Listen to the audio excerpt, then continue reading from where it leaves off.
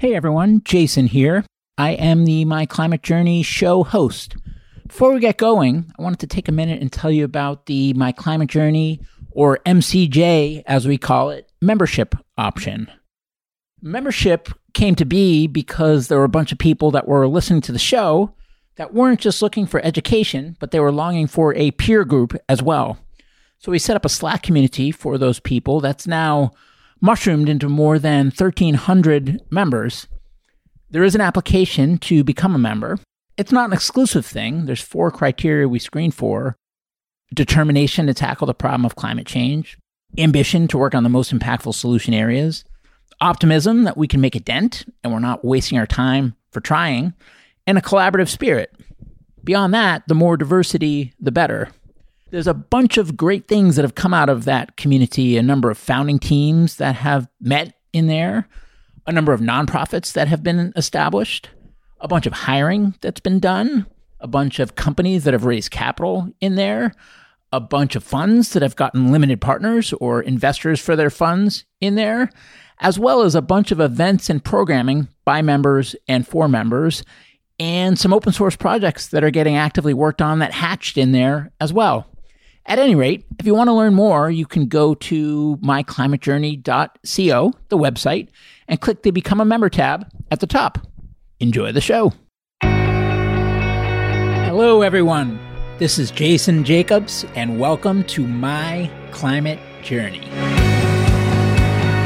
This show follows my journey to interview a wide range of guests to better understand and make sense of the formidable problem of climate change, and try to figure out how people like you and I can help. Today's guest is Phil Graves. Phil most recently was the Chief Sustainability Officer for Bass Pro Shops. Prior to that, he spent many years at Patagonia, where he was the Vice President of Corporate Development and Managing Partner at Tin Shed Ventures, their corporate venture arm that's invested in more than a dozen environmentally and socially responsible businesses. I was excited for this discussion because I've been a fanboy of Patagonia for so long as an example of a company that's done well while doing good, or done well by doing good, I should say. We have a great discussion in this episode about what it is that's enabled Patagonia to think different and to set an example in a traditionally dirty industry for so many others to follow by doing better, and doing so in a way that builds an enormously successful company in the process. We also talk about the decisions that Phil's made along the way, why sustainability and conservation are so important to him, how that manifested, what inspired him to transition from a finance and accounting career to working in a sustainability-oriented company and in sustainability-oriented roles. And we also talk about the broader theory of change, how to clean up consumer brands, circularity, how consumer behavior fits in, how we go about changing consumer behavior. Is it even realistic to try to change consumer behavior? At any rate, it's a great discussion, and I hope you enjoy it. Phil, welcome to the show. Thanks for having me. Thanks for coming. We both know Cody. Everyone seems to know Cody. He's like the Kevin Bacon of technology and climate change at that intersection. I was so psyched when he introduced us. I don't think I've had another Chief Sustainability Officer type of person on the show. And also, you spent a number of years at one of my favorite companies on earth, Patagonia. And gosh, there's so many things I want to ask you. So I'm so grateful that I have the opportunity to do so. Oh, wonderful. Looking forward to our time together and can't wait to dive in. Well, maybe for starters, Phil, just talk a bit about what you were doing most recently and kind of going back in the Wayback Machine, your personal journey that led you to doing the work that you've been doing. So most recent role is Chief Sustainability Officer, as you mentioned, for Bass Pro Shops and Cabela's. And for me, it was a great way to connect some things that I'm passionate about, those being conservation, sustainability, and then ultimately climate. On the personal journey side, grew up hunting and fishing in Texas, studied accounting and finance at Texas A&M University, and the first decade of my career in financial advisory services for consulting firms, Deloitte and PwC, it was very much a traditional path. So for me, the first decade was principally focused on what most people do. That's you go to college, you learn as much as you can, and then you start your career. And your career is about promotions and ideally climbing that figurative corporate ladder.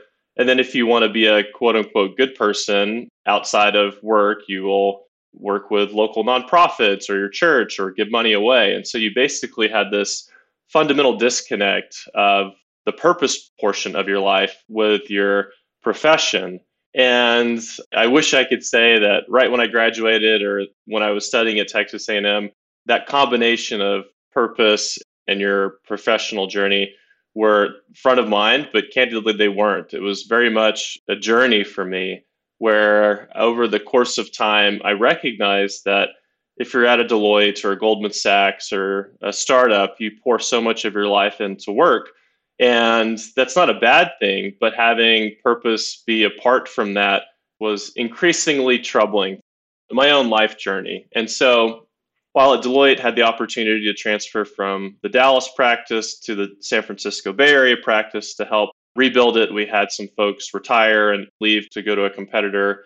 And that's where I really got serious about, okay, is there a way to combine my outside interest in climate and regenerative organic agriculture and getting off this irresponsible consumption train that so many people are on, and then ideally use my corporate finance investing background in a way that can help make that shift that we need to see in these broader systems. And the timing was sublime because Patagonia was diversifying. They're, of course, well known for making high quality and durable gear.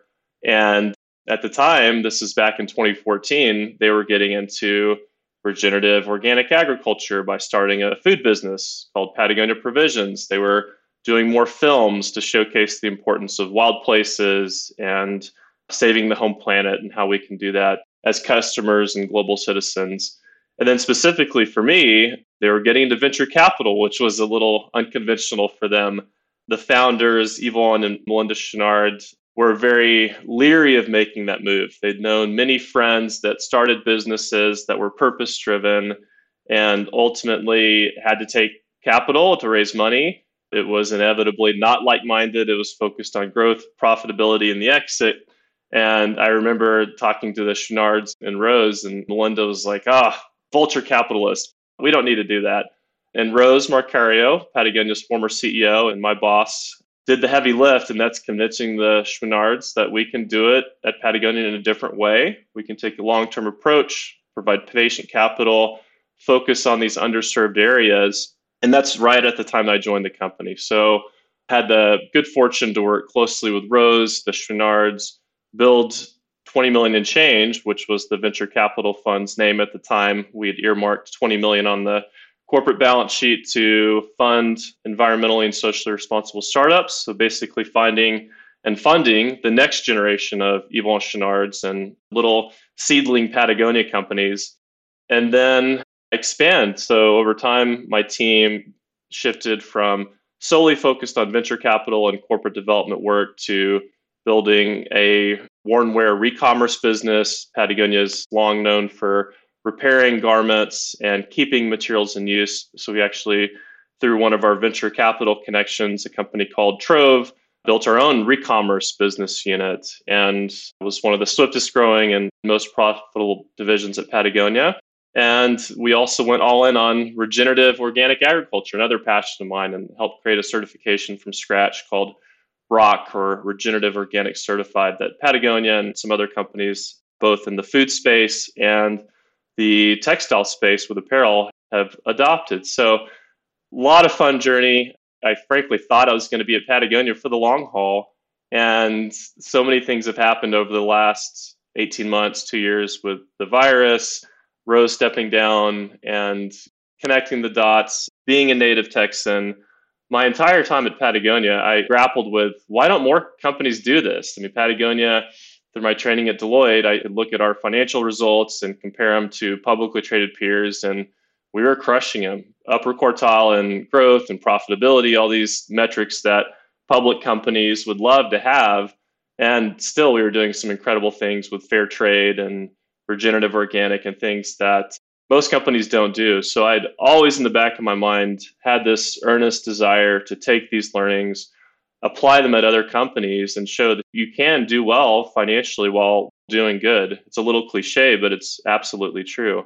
And that's when I was approached from Bass Pro Cabela's about transitioning over and applying a lot of these learnings to Bass Pro. And that, coupled with the fact that I could go back to my roots and work at a place that is thinking about conservation and bridging the gap. So often, sustainability is a politically divisive issue with Green New Deal and other things, and you conflate environmental and social leanings with other political leanings. And I feel like that's a miss. Conservation, sustainability, those should be principles that unite us. We all want clean air, clear water, abundant fish and wildlife for future generations. And so for me, that was enough to make the move. So there's all these different words flying around. There's sustainability, there's conservation, there's environmentalism, there's decarbonization. Maybe let's just start with sustainability, since that was your most recent title, Chief Sustainability Officer. Is Chief Sustainability Officer and Chief Climate Officer, are they synonyms in your mind, or are they different? And if they're different, how are they different? I think ultimately it just comes down to words, whether the executive team has titles like sustainability or conservation or chief impact officer, another one to put on the pile. Those things are fine. They show that we are seeing a shift to environmental and social responsibility or stewardship, which is a good shift to have. But ultimately, in my view, the executive team all needs to think about it. Patagonia did not have a chief sustainability officer. And the reason for that is that the company's mission is we're in business to save the home planet, period. And so every function, whether you're head of marketing, head of operations, head of supply chain, you thought about in your chair, in your role, how can you save the home planet? And that perspective, I think, is really important. So whether a company has a newly minted chief sustainability officer, chief climate officer, they have to recognize that the business environment we're in now, these things ultimately matter to customers for good reason, and they matter for your business too. So for me, seeing these shifts and titles are a good thing, but ultimately you have to create that shift in mindset across the organization at all functions and levels. And if you bring in a chief sustainability officer and their only role is to create a glossy impact report and speak on panels or podcasts periodically, you're going to miss out. You're not going to have that broader shift that needs to happen so we can tackle some of these intractable environmental problems. Top of the list is climate.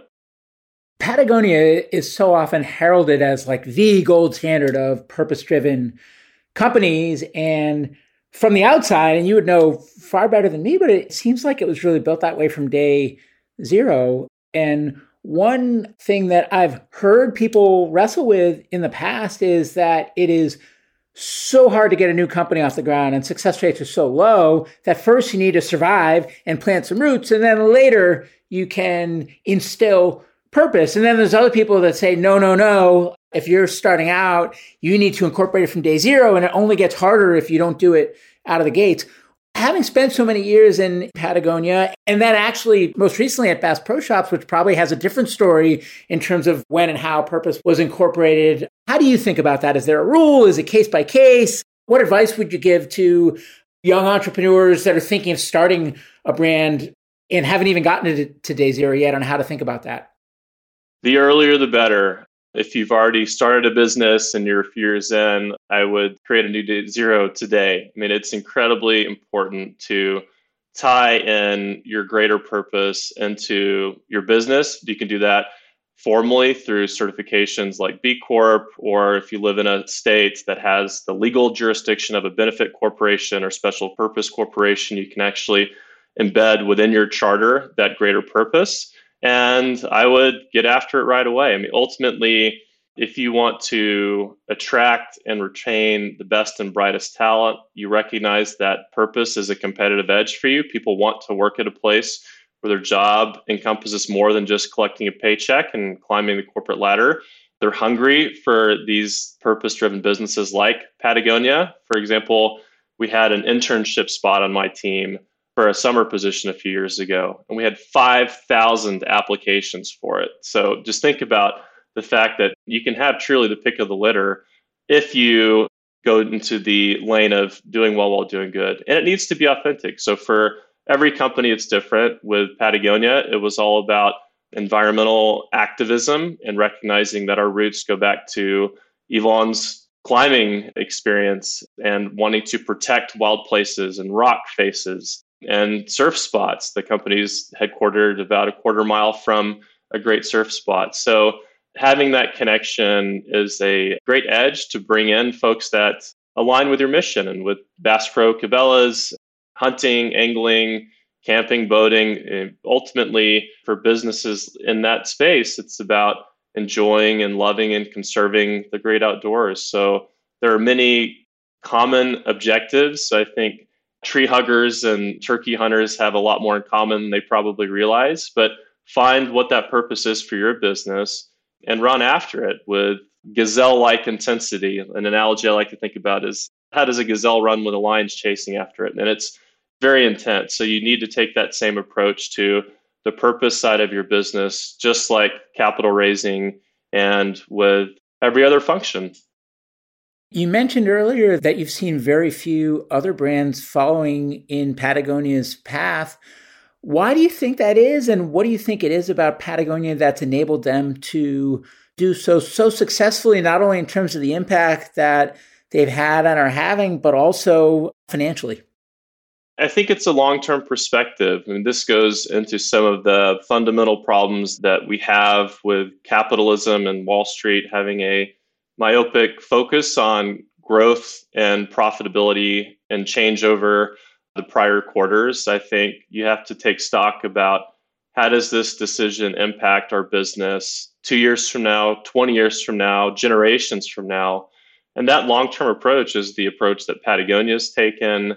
The company is rolling into its 50-year anniversary. And Yvon has told me many times, when he makes a decision that is the right call for the environment, it makes him money over the long term. It may not pencil out short term, and an Excel model may say, this is going to have a negative impact for next quarter or even next year's financial results. But over the long haul, you recognize that customer loyalty and folks wanting to align their purchase dollars with brands that they admire and respect, and they feel like they prize the same things, it ultimately creates a lot of long-term value. So I think the biggest thing for entrepreneurs is, if you're raising outside capital, find like-minded capital. There's a lot of funds that care just as much about environmental and social returns as the financial returns. So seek them out. And then if they cut checks that don't represent the entirety of the capital you need, they often know other like-minded investment firms that could be part of a syndicate. So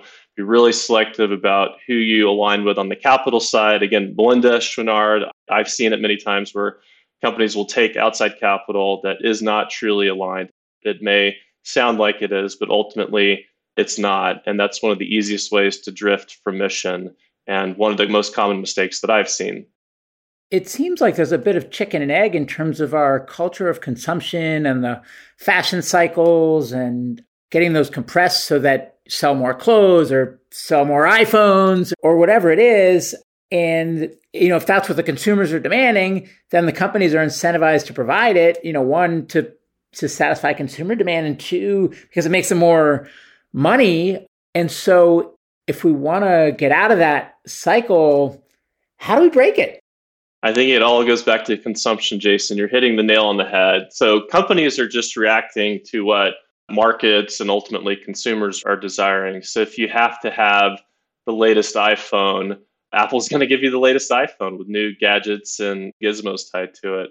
On the apparel side, it's one of the industries where consumption is rampant and it's wreaking havoc on the planet. And you have to recognize that if you want to buy a new jacket every year because the cut is slightly different or there's a new color scheme out, you're part of the problem. And I think for brands, building durability into your product, building timeless design and multifunctionality are important things to do.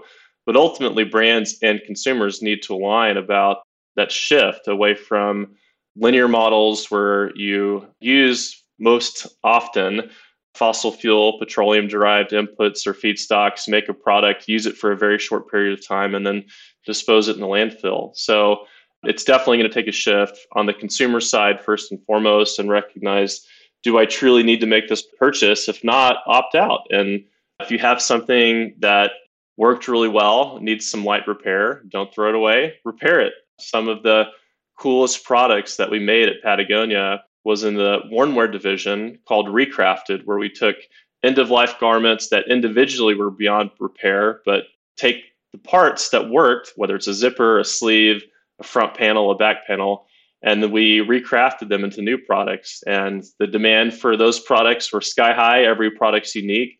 And I think that shift in mindset from seeking out the latest, greatest fashion to something that's long-term truly needed and repairable is one of the best things that we can do as consumers.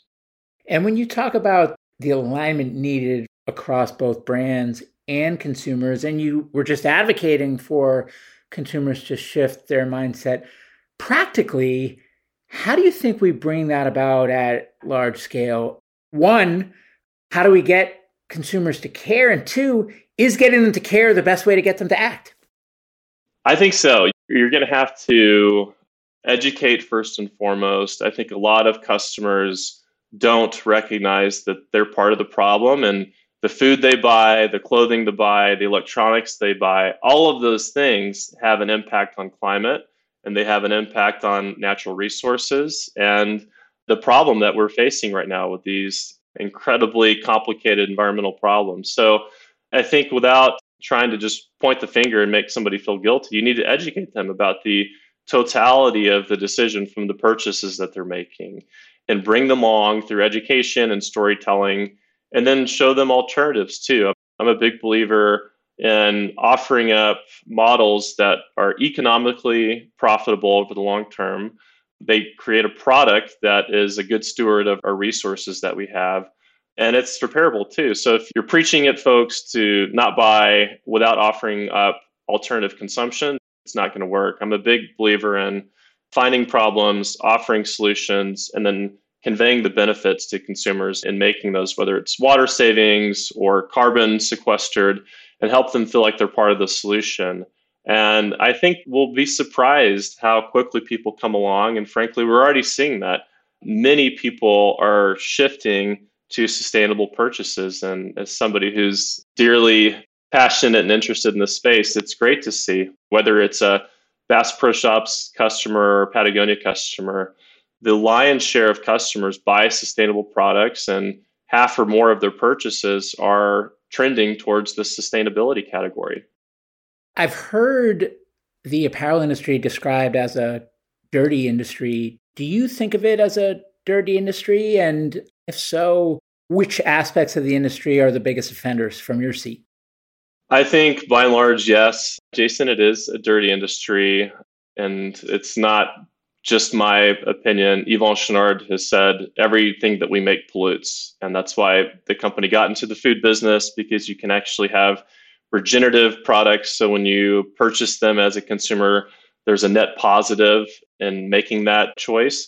And with apparel, we have a long way to go, but I'm really heartened to see the strides that we're making. So in general, to make a garment, you're going to use a lot of materials. You're going to use chemistries, dyes, finishes, water repellency. In the industry, it's called DWR.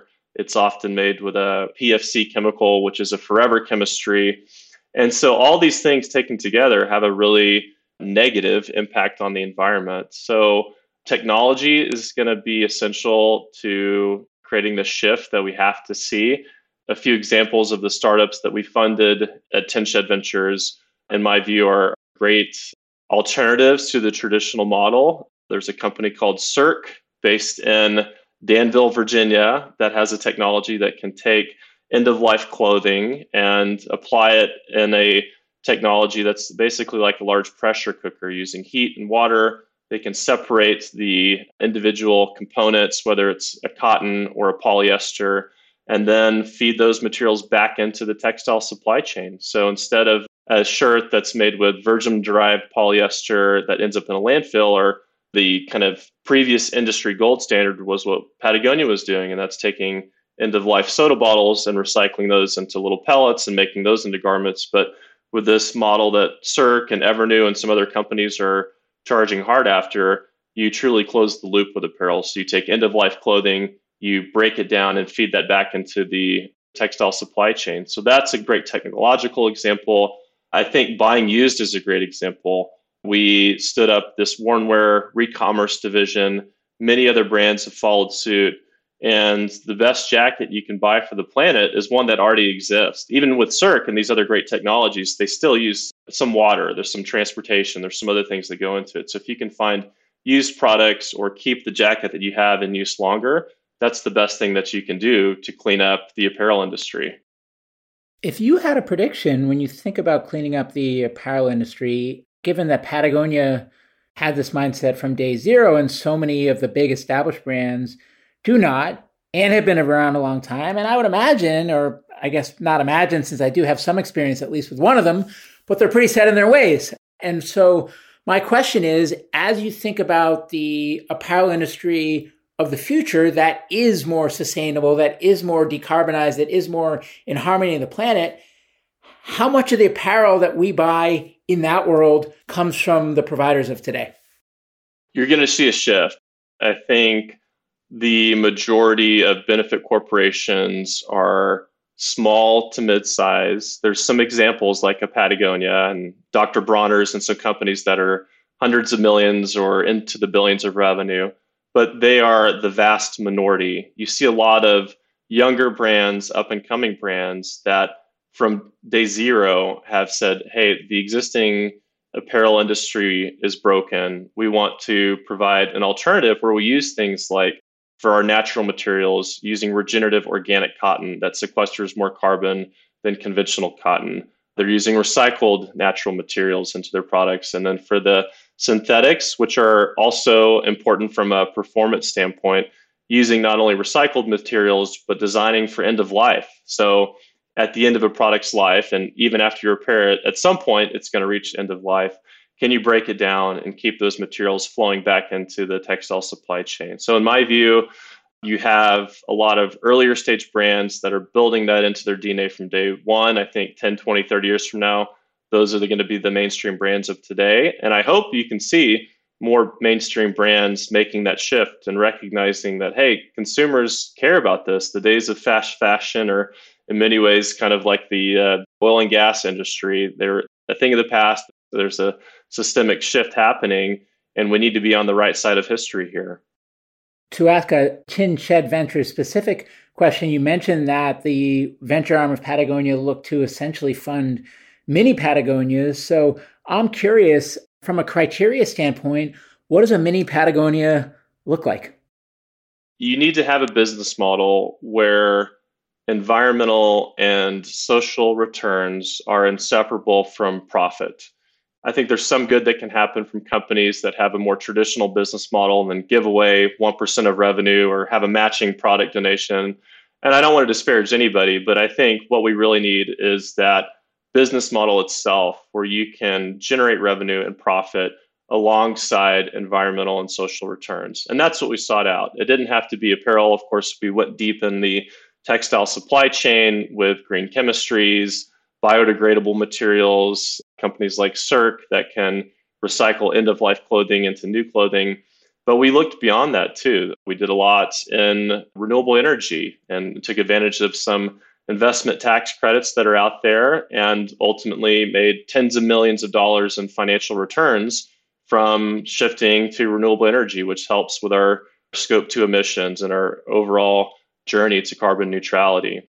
We focused on water savings technologies. The Western states are often in a drought, and it's getting worse and worse with the changes we're seeing in climate. So how can we use water more efficiently? How can we divert waste and use that as a valuable feedstock for a product versus ending up in a landfill? So while the categories we focused on were as diverse as regenerative agriculture, water, energy, waste, and of course apparel, the common theme with all of them is that they have a business model that generates environmental and social good. And we think over the long term, they can do quite well financially.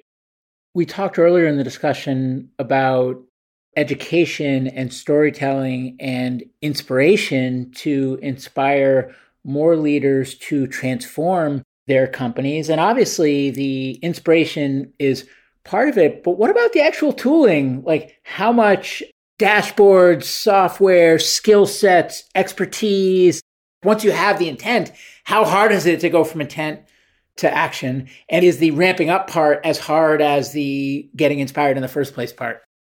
Love diving into this question because it's really important. You need to provide a playbook essentially for these entrepreneurs to be successful, because you have what I've seen is no shortage of authentic and earnest entrepreneurs, but they don't know how to build a Patagonia or a Dr. Bronner's, a responsible business.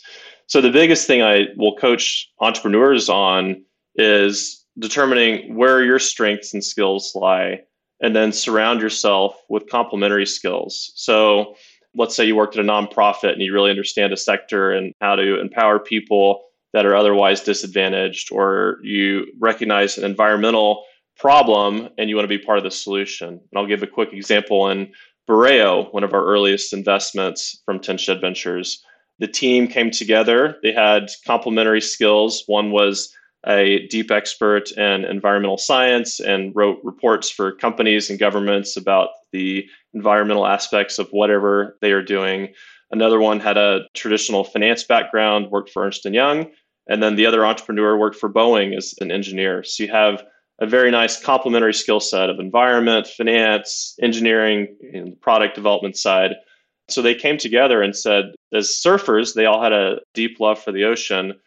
Let's look at how we can be part of a solution. So they did their homework and learned that 10% of all the plastic in the ocean is from the commercial fishing industry, as fishing waste. And the solution side is for them to recognize that instead of just picking up plastic on a beach, which really isn't scalable because you have different types of plastic, different stages of degradation, a lot of costs that go into collecting it, these fishing nets are high volume and a consistent feedstock. They're traditionally a nylon 6 or an HDPE plastic.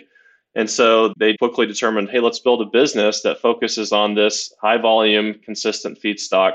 Let's build products from those and then engage in storytelling. Again, touching Jason on that importance of storytelling and educating the customers about the problem, how your company is part of the solution, and then ultimately manifesting these great benefits. So for their journey, they started by making sunglass frames, skateboard decks. Through some coaching, we as a team recognized that while these are great, they're also fairly niche products. If you're going to talk about getting a lot of fishing nets at the end of their lives out of the ocean, let's look at what really can move the meter for the volume of materials. We then recognized that, hey, Patagonia uses nylon 6 and HDPE. And so for our company, being able to pull that through, chemically recycle it, find a supply chain partner that's willing to work with us to recycle these end-of-life fishing nets into a suitable component to make into apparel and textiles was a step. And then open sourcing it. You mentioned inspiring others. For us, what's most important is not just being first and getting credit, but it's whenever you see other companies adopting it. So when Patagonia launched their trucker hats made from the end-of-life fishing net, that was a great step. But what I'm most heartened to see is other brands pull through that same material. And it's great for the planet because we keep those materials out of oceans. But more importantly, as an investor too, it's a great outcome because, hey, look at their total addressable market now. It's not just kind of boutique fishing nets into sunglasses or skateboards or just one customer in Patagonia, but you have a giant addressable market for them. So it's kind of looking at examples like Borreo or Cirque, finding out where there are problems, and then building a team that offers complementary and diverse skill sets and experiences. And I think that's going to be a recipe for success. This has gotten my creative juices flowing as you're talking. So I want to pitch an idea.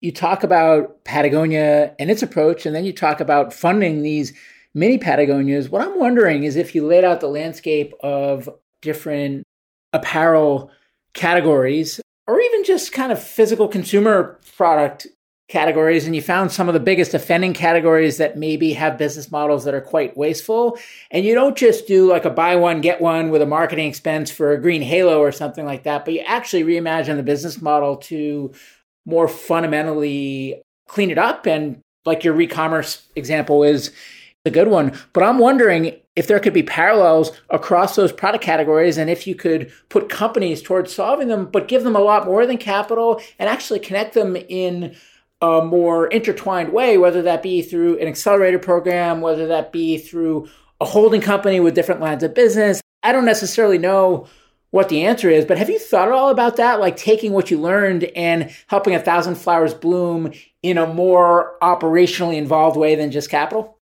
Most definitely. I've put a lot of thought into that for many years now. And I think that broader ecosystem is one that is slowly coming together. I see a lot of capital that has been sitting on the sidelines, recognizing that, hey, it's really important to fund these next generation of entrepreneurs that can solve our worst environmental problems. A lot of what you see in the public markets is the divestiture movement. And so for the impact funds, it's about avoiding investing in certain industries that are extractive or the worst offenders. And while that's a fine step, I think what is even more important is to find more early stage Patagonias, more early stage Boreos and Cirques, and Mango Materials, a company that can harvest methane, which is one of our worst potent greenhouse gases, and turn that into a biodegradable plastic, and then create this ecosystem for them to flourish. So there are some great early stage venture funds like Alante Capital, focused on the apparel space, Closed Loop Ventures, based in New York, who's focused on making the circular economy even more mainstream. But we need more and more of those examples where ultimately we can have a holding company for good with different stages of companies. So think of a Berkshire Hathaway who comes together, they allocate capital and deploy it in a way that worked in the first economy, capitalism 1.0.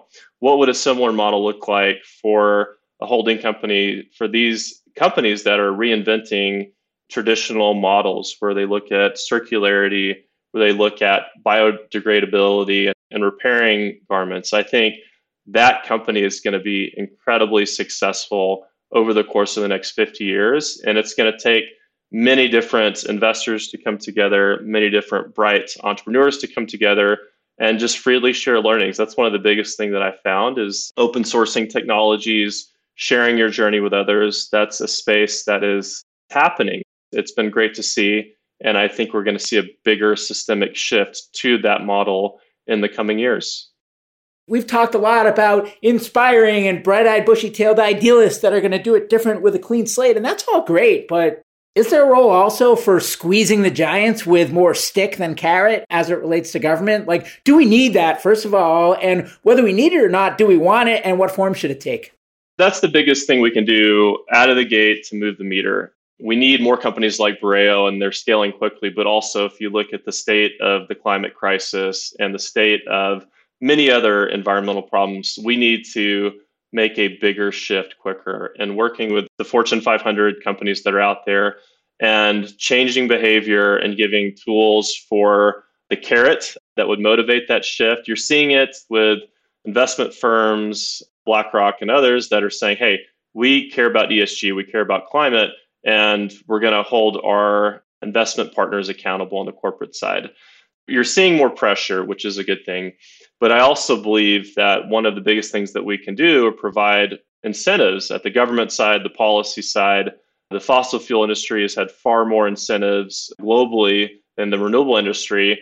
But even with the renewable industry receiving some incentives for, let's say, wind and the production tax credit, or solar with the investment tax credit, that has really helped these technologies scale. And now they are not only cost competitive, but in many cases cheaper when you look at the cost of energy coming from wind and solar relative to, say, coal-fired power plants or natural gas-fired power plants. So I'm a big believer in offering up incentives that create a reward for good behavior. I think there's certainly a place to consider things like carbon tax, but also we need to be clear-eyed that if you provide a carbon tax to every company, you're ultimately going to have that tax passed along to consumers through the form of higher goods, inflation, and that's going to have a disproportionate impact on the poor and other groups that we don't want to be paying more than their fair share in this. So looking really creatively at market-based incentives and tax credits and efficiencies and rewarding good behavior. So one of the examples that I've been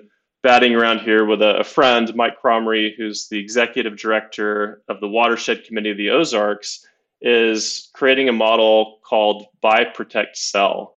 I'm a big believer that one of the biggest things that we can do as people is have a deeper connection to land and care about how land is used, whether you're looking at land from a recreational purpose, which is why Patagonia and Bass Pro Shops are in business, whether you're looking at land from a farming or ranching perspective, having a deeper connection with land is one of the biggest things that we can do as consumers and as people and build those communities. So the concept there is basically find capital that cares about healing land, sequestering carbon, creating rural jobs. You buy the land that is at risk of development.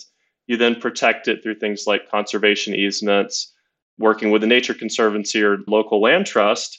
And then ultimately you create a business model with that land. So you can have entrepreneurs that can come in, work with local municipalities for deploying solar arrays there, or engaging in sustainable forestry or regenerative grazing. All of these things have a great ability to either sequester carbon or shift from fossil fuel derived energy or renewables, and then create a business model where you can rinse and repeat that, where the investors will be paid back.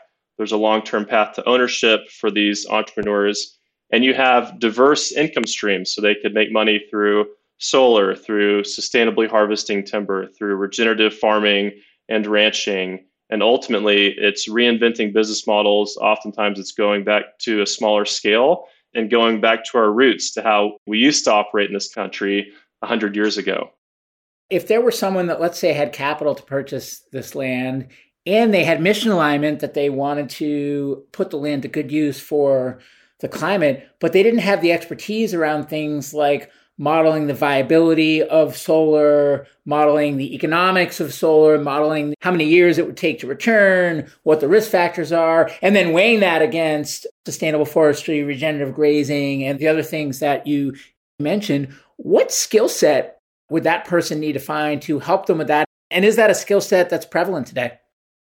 It's out there, but it's in many different places. So what I just described, I love for the diversity of income streams, and every one of those income streams has a positive outcome for the planet. But oftentimes you have solar experts, you have regenerative grazing experts, you have sustainable forestry experts. So bringing those people together, finding some example case studies, those are one of the things that we're working on now, talking with our local utility, talking with organizations that have been pioneers in sustainable forestry, bringing them together, finding entrepreneurs, and then just getting started. One of the organizations I have long admired and respect is called Mad Agriculture.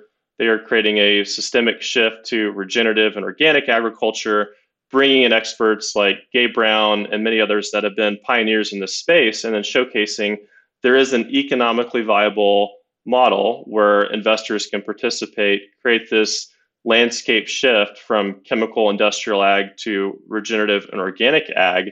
And I think over time, as we can supplement that model with things like solar, for example, in Japan, there's a concept called solar sharing, where animals and crops can graze or be grown underneath solar panels. It's basically a pergola with strips where sunlight can come through, solar could be harvested, and you create diverse income streams. So as a farmer, you're not relying on 2,000 acres of soy to put your kids through college, but you have a diversity of income streams. And I think ultimately bringing all these bright minds together, showing it through case studies like Mad Ag is doing, and looking at how we can tie in other regenerative sources of incomes will be a great long-term model.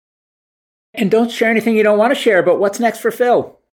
So I've been incredibly fortunate to work along some of the pioneers in the space, folks like Rose Marcario, Yvon Chouinard, worked closely with David Bronner and the Dr. Bronner's team on building this regenerative organic certified seal, which is hitting the market as we speak. And also got to see a lot of different types of changes that can happen at companies with the Bass Pro Shops and Cabela's, and looking at how you can not only create a shift to environmental and social good, but ideally do it in a way where it's economically sustainable for the financial results of the company. So for me, ultimately, where I want to spend the rest of my career is very similar to what I stated earlier about looking for entrepreneurs that have business models with environmental and social good that's inseparable for profit. So to be continued, but excited for the next phase in the journey. Maybe talk a moment to anyone out there who is maybe where you were before you joined Patagonia, working to climb the ladder, working to feed their family, maybe planning to be philanthropic later, but feeling disjoint between their desire for impact and the fact that it's really not embedded in their day job today. What advice do you have for them? Talk to people. For me, one of the biggest things, and frankly, I was just incredibly lucky or serendipitous timing, however you want to look at it, where I was able to transition to a place like Patagonia. But once I had that opportunity, I was very clear-eyed, knowing that, okay, I have a strength in corporate finance and investing and general business, but I have a personal interest in these other areas, but I frankly do not know enough professionally that I need to. So I sought earnestly to build my network with experts in things like renewable energy, regenerative ranching, grazing, agriculture. I read a lot, I learned a lot, and I bought a lot of people coffee and beer just to spend time with them and learn from them, try and help them out. I'm a big believer in don't just always seek advice, but try and share some things that you can or help people that can be helpful to you. And then over the course of time, I think it's a bigger shift that happened for me. So it wasn't necessarily one day where I made a black and white shift as such, but it was just this journey. And that's why I love calling it a climate journey. I've certainly been on a journey myself in terms of this professional progression that I've had, but just seek out folks that are luminaries, pioneers in the space, try and get a little bit of their time, try and buy them some coffee and try and be helpful to them, see what industry they're in, do some research, offer that up to them. And you'll be surprised how many people are willing to speak with you as part of paying it forward to the next generation. And on that topic, is there anything the MCJ community who's listening today can do to be helpful for you? Pay it forward to the next gen. I would just underscore that point. So this community is second to none in terms of bright minds that are investors, entrepreneurs that can actually create systemic shifts. But it's really important to recognize that we need to double, triple, quadruple the size of the team. So I would just spend a lot of time saying yes to folks who are asking to learn from your experience, collaborate, and then over time, I think we'll ultimately have many, many more examples like a Patagonia or a Borreo or a CERT where companies are all in for the triple bottom line. Awesome. And anything I didn't ask that I should have, or any additional parting words? No, really appreciate the time, Jason. It was a real treat to get to know you a little bit before we recorded and share the story. Well, Phil, thank you so much for coming on the show. Can't wait to see where you land and wish you every success and hopefully some continued collaboration with the MCJ community in various forms as well. Absolutely. Thanks so much, Jason. Hey, everyone. Jason here. Thanks again for joining me on my climate journey. If you'd like to learn more about the journey, you can visit us at myclimatejourney.co. Note that is .co, not .com. Someday we'll get the .com, but right now, .co. You can also find me on Twitter at jjacobs22, where I would encourage you to share your feedback on the episode or suggestions for future guests you'd like to hear. And before I let you go, if you enjoyed the show, please share an episode with a friend or consider leaving a review on iTunes. The lawyers made me say that. Thank you.